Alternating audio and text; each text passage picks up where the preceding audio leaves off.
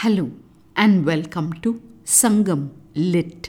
This is Nandini Karki, and in this episode we perceive a curious way of ascertaining closeness as portrayed in Sangam literary work Kurundogai 222 penned by Siraikudi Andayar.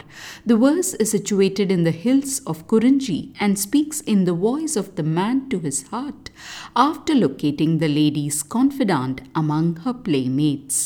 தலைப்புனை கொளினே தலைப்புனை கொள்ளும் கடைப்புனை கொளினே கடைப்புனை கொள்ளும் புனை கைவிட்டு புனலொடு ஒழுகின் ஆண்டும் வருகுவள் போலும் மாண்டமாரி பித்திகத்து நீர்வார் கொழுமுகை செவ்வரின் உரளும் கொழுங்கடை மழைக்கண் துளித்தலை தலையிய தளிர் அந்நூலே.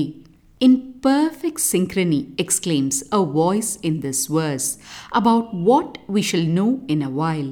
The opening words Tale Pune Koline, meaning if the head of the raft is held, pertains to an ancient Tamil game played in mountain rivers.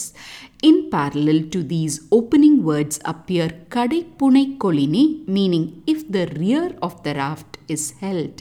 The phrase Punai Kaivittu Punalodu Olugin, meaning if the raft is let go and one floats in the stream, talks about a hypothetical situation. From these water vessel references, we turn to Mari Pittigathu Nirvar Kolumugai, meaning the rainy season's wild jasmine's rain-soaked fleshy bud, a sight epitomizing freshness and beauty. Ending with the words Tuli Tale Talaiya Talir Annole, meaning she who is like a fresh sprout that shines with raindrops, the verse welcomes us with a smile. What does the raft have to do with that charming lady? The context reveals that the man had met the lady in the mountains and fallen in love with her. As was the strange custom then, the man had to seek the favor of the lady's confidant to further his relationship with her. One day, after observing the lady and her playmates indulge in a game in the river, the man says, "If she holds the top of the raft, she too holds the top of the raft. If she holds the bottom of the raft, she too holds the bottom of the raft. If she were to let go of the raft and flow in the stream, looks like she will go along too. I speak of she who has red-streaked, rain-like eyes, akin to the fleshy rear of a moist, full-bloomed bud of the esteemed wild jasmine that blooms in the rains, and a skin akin to a fresh leaf on which water drops glisten." With these words, the man declares that he has managed to know who the closest friend of the lady is, and thereby conveys his intention to plead with this friend so as to gain the lady's affections. In many Sangam verses, we have seen how the man must seek the confidant's help to get closer to the lady who has won his heart.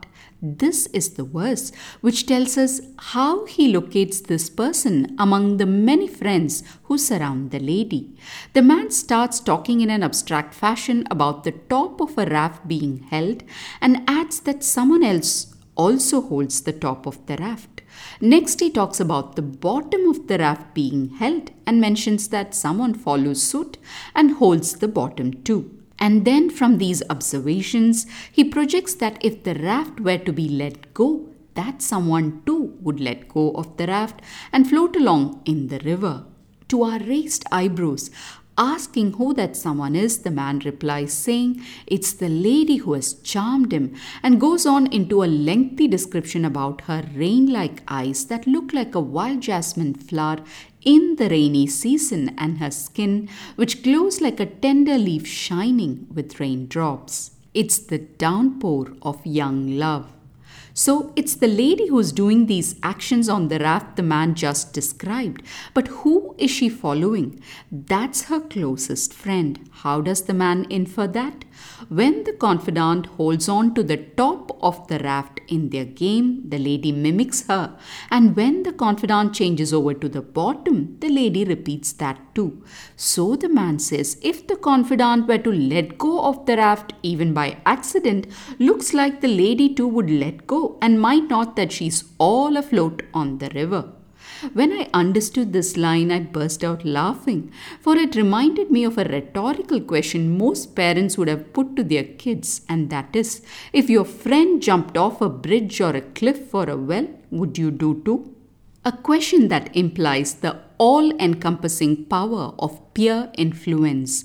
And that's exactly what's happening here, where the lady is following the confidant no matter what, which makes the man conclude like a detective. There, that's the girl who is my lady's best friend and my only path to securing the lady's affections. A testimony to the influence of friends, especially when young, that seems to live on even today. Thanks for listening to this episode of Sangam Lit and journeying with me to ancient lands and minds. Please visit nandinikarki.com to share your thoughts and do spread the word about Sangam Lit. Until next time, Nandri Vanakkam.